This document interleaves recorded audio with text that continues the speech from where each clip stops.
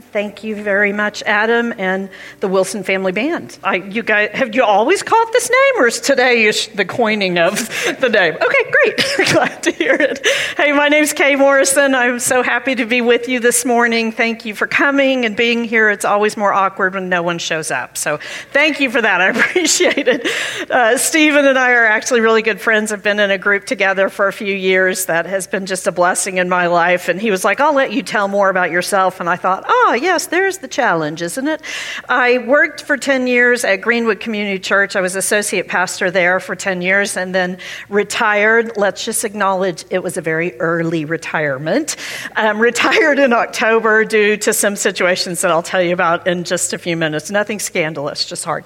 But anyway, so now what do? I don't know. I'm an artist. I'm an abstract artist. I come guest preach at places if they have me, but mostly what I do is I'm David's wife. We've been married for 35 years, and we got married when we were 10. I know it was very scandalous. We were very young.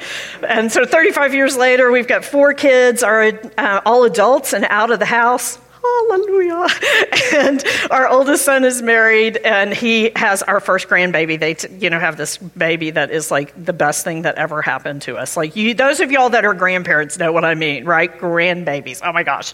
And then we have a daughter, soon to be married, lives here in Denver. Another daughter who's a teacher lives here in Denver, and a son who's in technology also lives here in Denver. And none of them live with us anymore, and we consider that a great success. Here's what I want to ask you about this morning for you to think about. Do you ever wonder if your life is pleasing to God?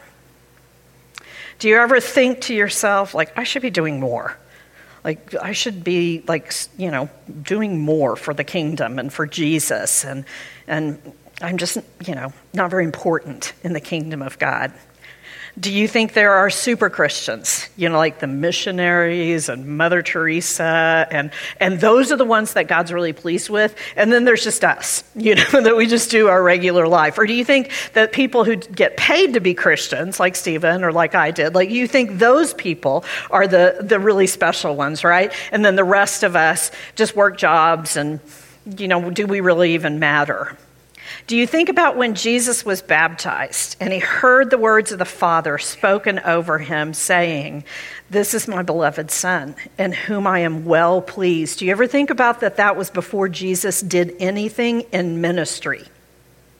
But he had just spent 30 years as a regular guy, growing up, taking out the trash, doing what his mom and dad taught him, learning how to build stuff, how to be a carpenter, just an ordinary guy. And yet that's when the Father spoke those words over him.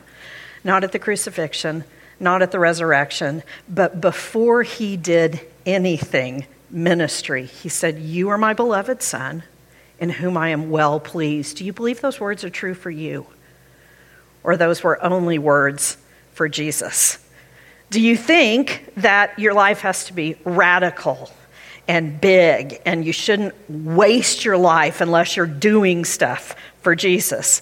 It's a subtle heresy that slides in, I think, from the enemy to diminish our lives and make us shameful about where we are in the family of God, instead of knowing what's actually true about us. Listen, I get this, especially after what happened to me in 2020. So 10 years on staff. In 2020, the same week you guys were thinking there was a pandemic, my health was falling apart. And there was a pandemic because I could hardly get seen. I had to have surgeries and was the only person getting things done in the hospital because everything was on lockdown. And as I got sicker and sicker and sicker, and they were trying to figure out what was wrong with me, I went from this very busy life to 14 months fighting a virulent, rare infection in my salivary gland in the side of my face, to growing this giant thing on the side of my face, wondering, what is my face going to look like at the end of this, if there is an end to this? IV antibiotics daily, My life radically changed in 2020. I want to give you an example of that. This is my 1 line a day, 5-year diary. It's really cool. It's one day, whatever date it is, each year you write just what you're doing that day or what's happened that day. David's great-grandmother actually did one of these, and it's so interesting to see what her life was like. So I thought, well, I'll start doing this. Okay, so here's an example. This was May 1st, 2019.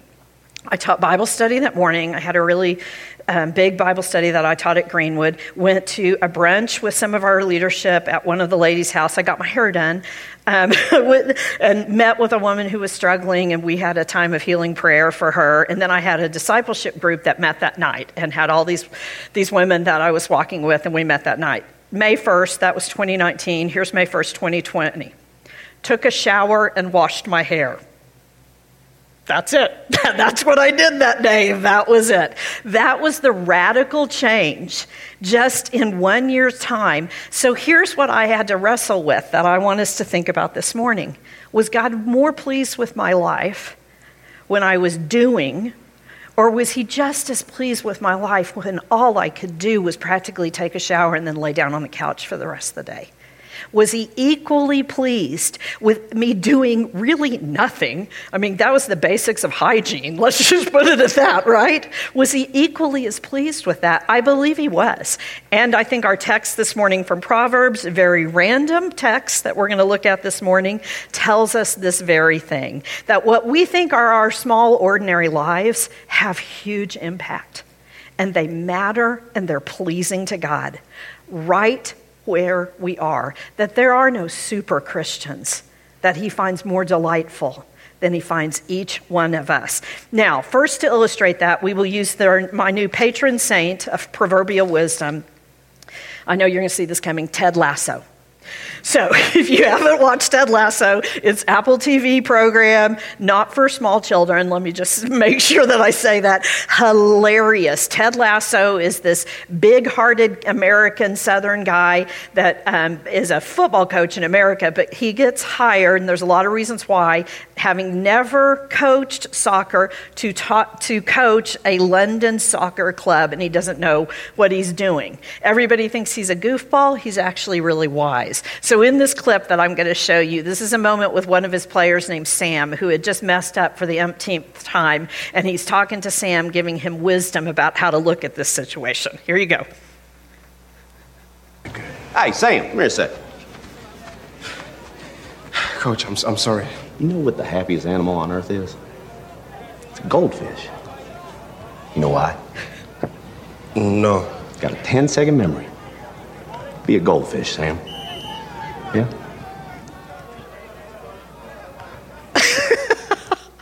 Okay, that look on his face, you might look like that in just a minute when I read this scripture to you. Be a goldfish. They have 10-second memory. That was his proverbial wisdom to coach this guy on the art of soccer, right? That was his wisdom. Our scripture this morning is from Proverbs 30. It's verses 24 through 28, and be a goldfish could be part of these 4 really random verses. So here we go. Listen to them, and then I'll tell you more. Ants are creatures of little strength, yet they store up their food in the summer. Conies or hyraxes are creatures of little power, yet they make their home in the crags. Locusts have no king, yet they advance together in ranks. A lizard can be caught with the hand, yet it is found in the king's palaces. I'm sure you read that this morning in your devotional time. This is actually, when I read this to David, I told him, this is what I'm going to preach on a New Denver. He said, is that in the Bible? I said, yeah, as it turns out, these 4 verses are in the Bible, in Proverbs, written by a very interesting man named King Agar. Raise your hand if you know a lot about King Agar. That was a trick question because no one knows anything about him. It's the only place in Scripture that he's mentioned, which also kind of illustrates what I'm talking about this morning, right? That here's a guy who was a king, and his biggest impact into our world was he wrote some of the most random scripture in Proverbs 30 that we're going to look at today. I kind of like that about him. These 4 small creatures are called exceedingly wise. Not just wise, but they're exceedingly wise. They have wise advice for us and about our lives. telling us that our small, ordinary lives, they have great impact and they please God. They matter in the kingdom. I think this is what King Agar was hoping someday in the future when these verses might have been read, that we would hear from this wisdom from him, that our lives are meaningful. The way he decided to express that was to use 4 small creatures. It's what's called a downward example. We are way more comfortable and more used to upward examples. Let's elevate that person. That's why we have Christian celebrities nowadays, is because we want to elevate people. Let's make them really important and then look to them as an example, which I think probably is a setup for failure. Side note, I don't think our souls were meant for celebrity. I really don't. I don't think we can bear the weight of that responsibility and scrutiny. What King Agar does is says, let's look down at these small little things as an example of wisdom. So let's look at each one of them and see what their wisdom is for us. First, it's the ant. No strength, but they store up food for the summer. They know in the summer they've got to store food so that they'll have it for their hard times, for the winter that's coming.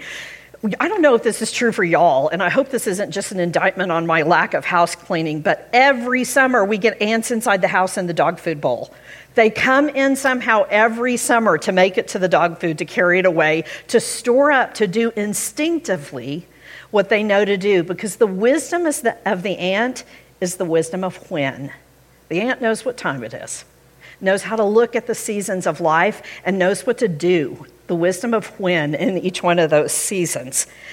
3 ways we get stuck, I think, though, are 1, we get stuck in the past. Adam kind of alluded to that. I was so grateful he asked those really good questions of us from what I call the before times, before we had COVID. So going forward, what is it that we want to take forward with us? A lot of us get stuck in the past, either through trauma that we need good counseling and prayer to work through, or we get stuck in the past through nostalgia. Oh, it was so much better back then than it is now. I think that's really easy to do when we think about the before times, before COVID, instead of acknowledging, wait, we're kind of getting a reset here. Adam actually, and I'm sure y'all say this about him all the time, sounded exactly like Dallas Willard, who says that we don't learn from experience, we learn from reflecting on experience. Isn't that good? So the wisdom of knowing what time it is, that we learn from it by reflecting on it in order to move forward. The second way we get stuck, not knowing the wisdom of when, is we get stuck in the present, just thinking this is all there is. I'm just going to live for today, and then whatever happens tomorrow, without any forethought, backwards or forwards, totally not just present in the moment, but thinking that's the only thing that matters.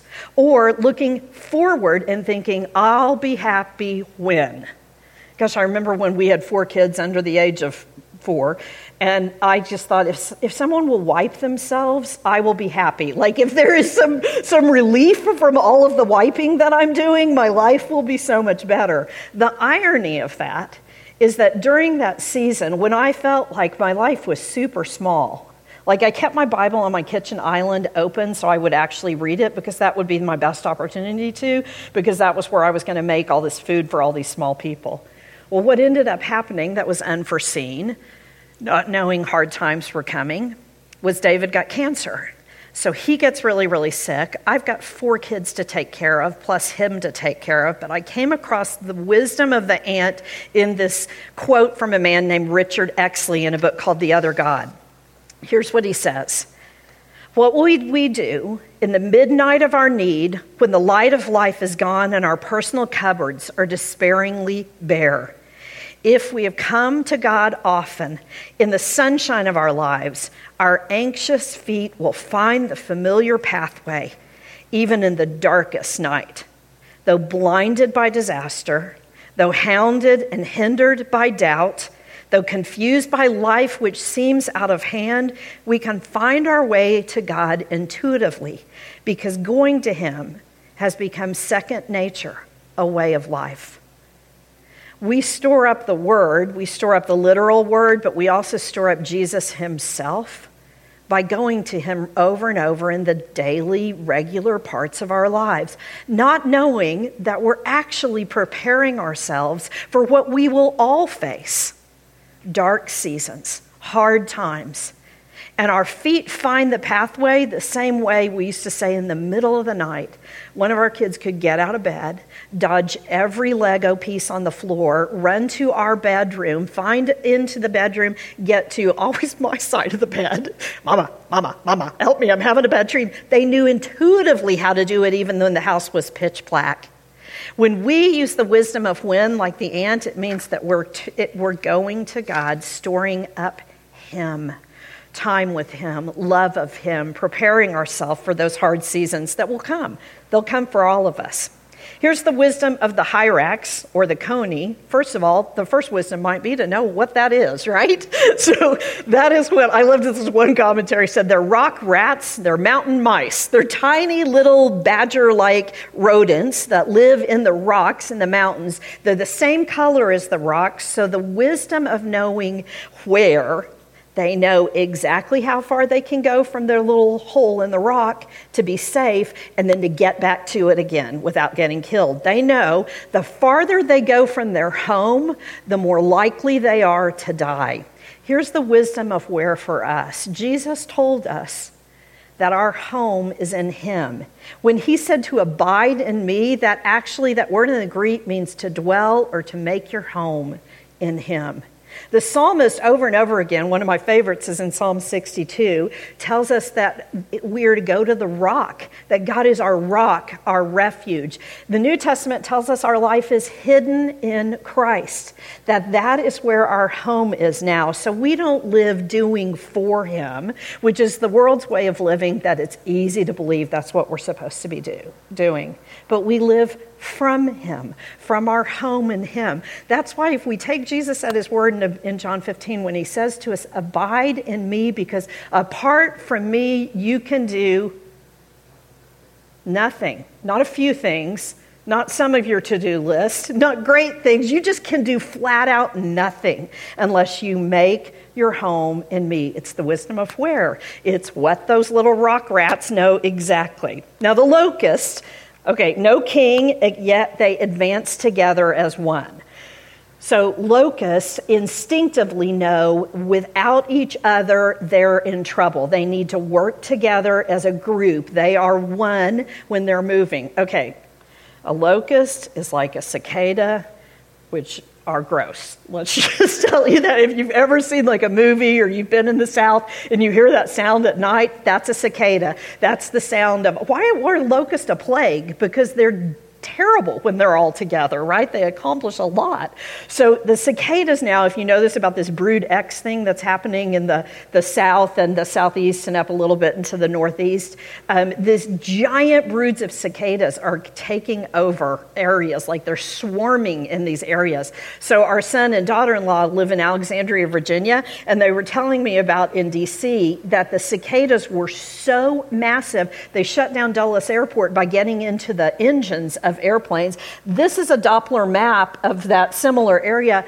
That's cicadas, not rain. They showed up on the Doppler weather map. It's crazy pants, right? That these horrible little creatures together. What is the wisdom that we're supposed to see from these little guys? It's the wisdom of who? It's knowing that we, like the locusts, were created for one another. Not to be alone. It's been one of the hardest things about COVID is having to be separate. Like that whole social distancing, I really think it should have been physical distancing. Like we physically had to distance ourselves from one another. And it's been painful to do that. This past year, I had to be so careful because of my immune system, being on IV antibiotics, and I couldn't be with people like I wanted to be with people. And isn't it great now? Like everything is kind of coming alive again, and you drive by parks and there's people together like on blankets, like in the before times, and you go out to dinner and there's tables like in the before times. It's beautiful because we need it. We might have a personal faith, but we do not have an individual faith. Our faith is connected to each other. We need each other to see who God is in the same way that we need to be with Him to see who He is and who we are. We were made for one another, not just for ourselves. It's the wisdom of the locust. It's all through Scripture. In the Old Testament, it was the covenant people, the chosen people. It was a people. We are a people of God. In the New Testament, it's the church. It is one church, one body. We are one, just like the little locusts show us the example of that. Okay, the last weird creature is the lizard. So the lizard, that was a little interesting to think about. The wisdom of the lizard, who can be caught with the hand, but do you really want to? Like, do you really want to catch a lizard? I don't know. When our kids were little, we lived in Houston, and no matter how tight your house was sealed up, and it was because it was the surface of the sun outside, even in like December. And so your house was sealed up tight. No matter how, there was always a lizard in there somewhere. You could look around and see, just like this king's writing, that a lizard could get in. I wondered if he was right, like he's the king. He's like laying in bed, writing down some of his good thoughts about small animals, and he looks over and there's a lizard on the wall. He's like, sure, my security and all the housekeeping of the world can't keep these things out of here. So why does he say that? A lizard can be caught, yet they're found in the king's palace? Well, I think it's a picture of us, of the grace that has brought us in to the kingdom of God, that has brought us before the God of the universe in total peace before him. That's the grace that the lizard represents, that brings us in to the wisdom of how we have access to God through the grace that was given to us through Jesus' life and his death and his resurrection, that brought us into the family of God. In Ephesians 2:12 through 13, it says, we were once separated, alienated, apart from him, and we who were far away have been brought near. Brought close to him, so near that in Hebrews 4, verse 16, 17, it says that we can boldly approach the throne of God, that we can bust in to the throne room and come right up to the God of the universe, the maker of heaven and of earth and of the universe and the galaxies, and we can draw up near to him as a father, because we have been brought near through the grace of Jesus through faith in him. It is a beautiful picture of who we actually are, that we are able to do that. So these four small creatures, weird small creatures, have something important to tell us then about our lives, about the importance of an ordinary life. That small animals like an ant or a lizard or a locust or a little rat, they show us these important things. How much more you and I, created in the image of God and brought into the family of God, every single one of us matter to him. The idea of dualism in our faith, that there is the sacred and then there's the secular, there are the people that are the super Christians and then there's the rest of us, is complete heresy. Because our ordinary lives matter to God. That's why Romans 12:1 that calls us to live a life of worship. I love the way Eugene Peterson says it into the Message. Bring to me, God helping you, your ordinary everyday life. You're eating, you're drinking, you're going around life, and present it before me. This is an act of worship. Do you believe that, though? When you sit at your desk on Monday morning and you open up your to-do list and you've got, all these things that you have to do you think this is a sacred moment? This is holy work that I do. This afternoon when you're out cutting your grass, besides a sweaty moment, do you think that it's a sacred moment? That it is a holy thing to be pushing a lawnmower? When you're cleaning up after children, when you're taking care of elderly parents, when you're a small child learning how to tie your shoes, do you believe those ordinary, everyday moments matter to God? We can see that they do, that they are sacred, they are holy, that the words spoken over Jesus before he did anything, there were no miracles. Have you ever thought about this? There are no tables that Jesus made that are in museums anywhere. Like, nobody kept all the stuff that he worked on for all those 30 years as a carpenter. It's nowhere. No one has that stuff. It's just ordinary, everyday stuff. It probably wasn't even looked at as important. In a moment, we're going to take communion, and we're going to say together words that are from the book of common prayer. They're ordinary words. But words form us. The words we say to ourselves, either in our hearts or out loud, they actually form us. When I was a kid, I grew up going to church every Sunday with my parents, and it was kind of liturgical, so we said the Apostles' Creed every Sunday. Those words, I believe in God, the maker of heaven and earth, and in Jesus Christ, his only Son. I mean, I haven't said the Apostles' Creed probably in a year and a half, and I could recite the whole thing because they were buried deep into my heart, and I can still call those words back up. And you know what? Those words chased me down when I ran from him because his words of truth over us. Here's what I would encourage you to try as an experiment. So here are some words that you might try at your coffee maker in the morning. You might try as you finish up your day of work, whatever that might look like. I'm probably going to say these at my easel tomorrow while I'm painting. I am your beloved daughter. This is who I am. It is the truest thing about me, that I am loved by God himself, and I belong to him in the family of God, into relationship. And that this moment is holy and sacred. There is no separation, dualism in the kingdom of God. It is holy and sacred because we live our lives from him and through him and to him for the glory of God. Would you pray with me and let's believe together? Father, we trust that your words are true, and that when you spoke those beautiful words over Jesus, the echo of your voice would fall upon us. So open our hearts, that we would truly believe we are wise daughters and sons. We are beloved daughters and sons, and that you are pleased with our small, ordinary lives, that they matter to you.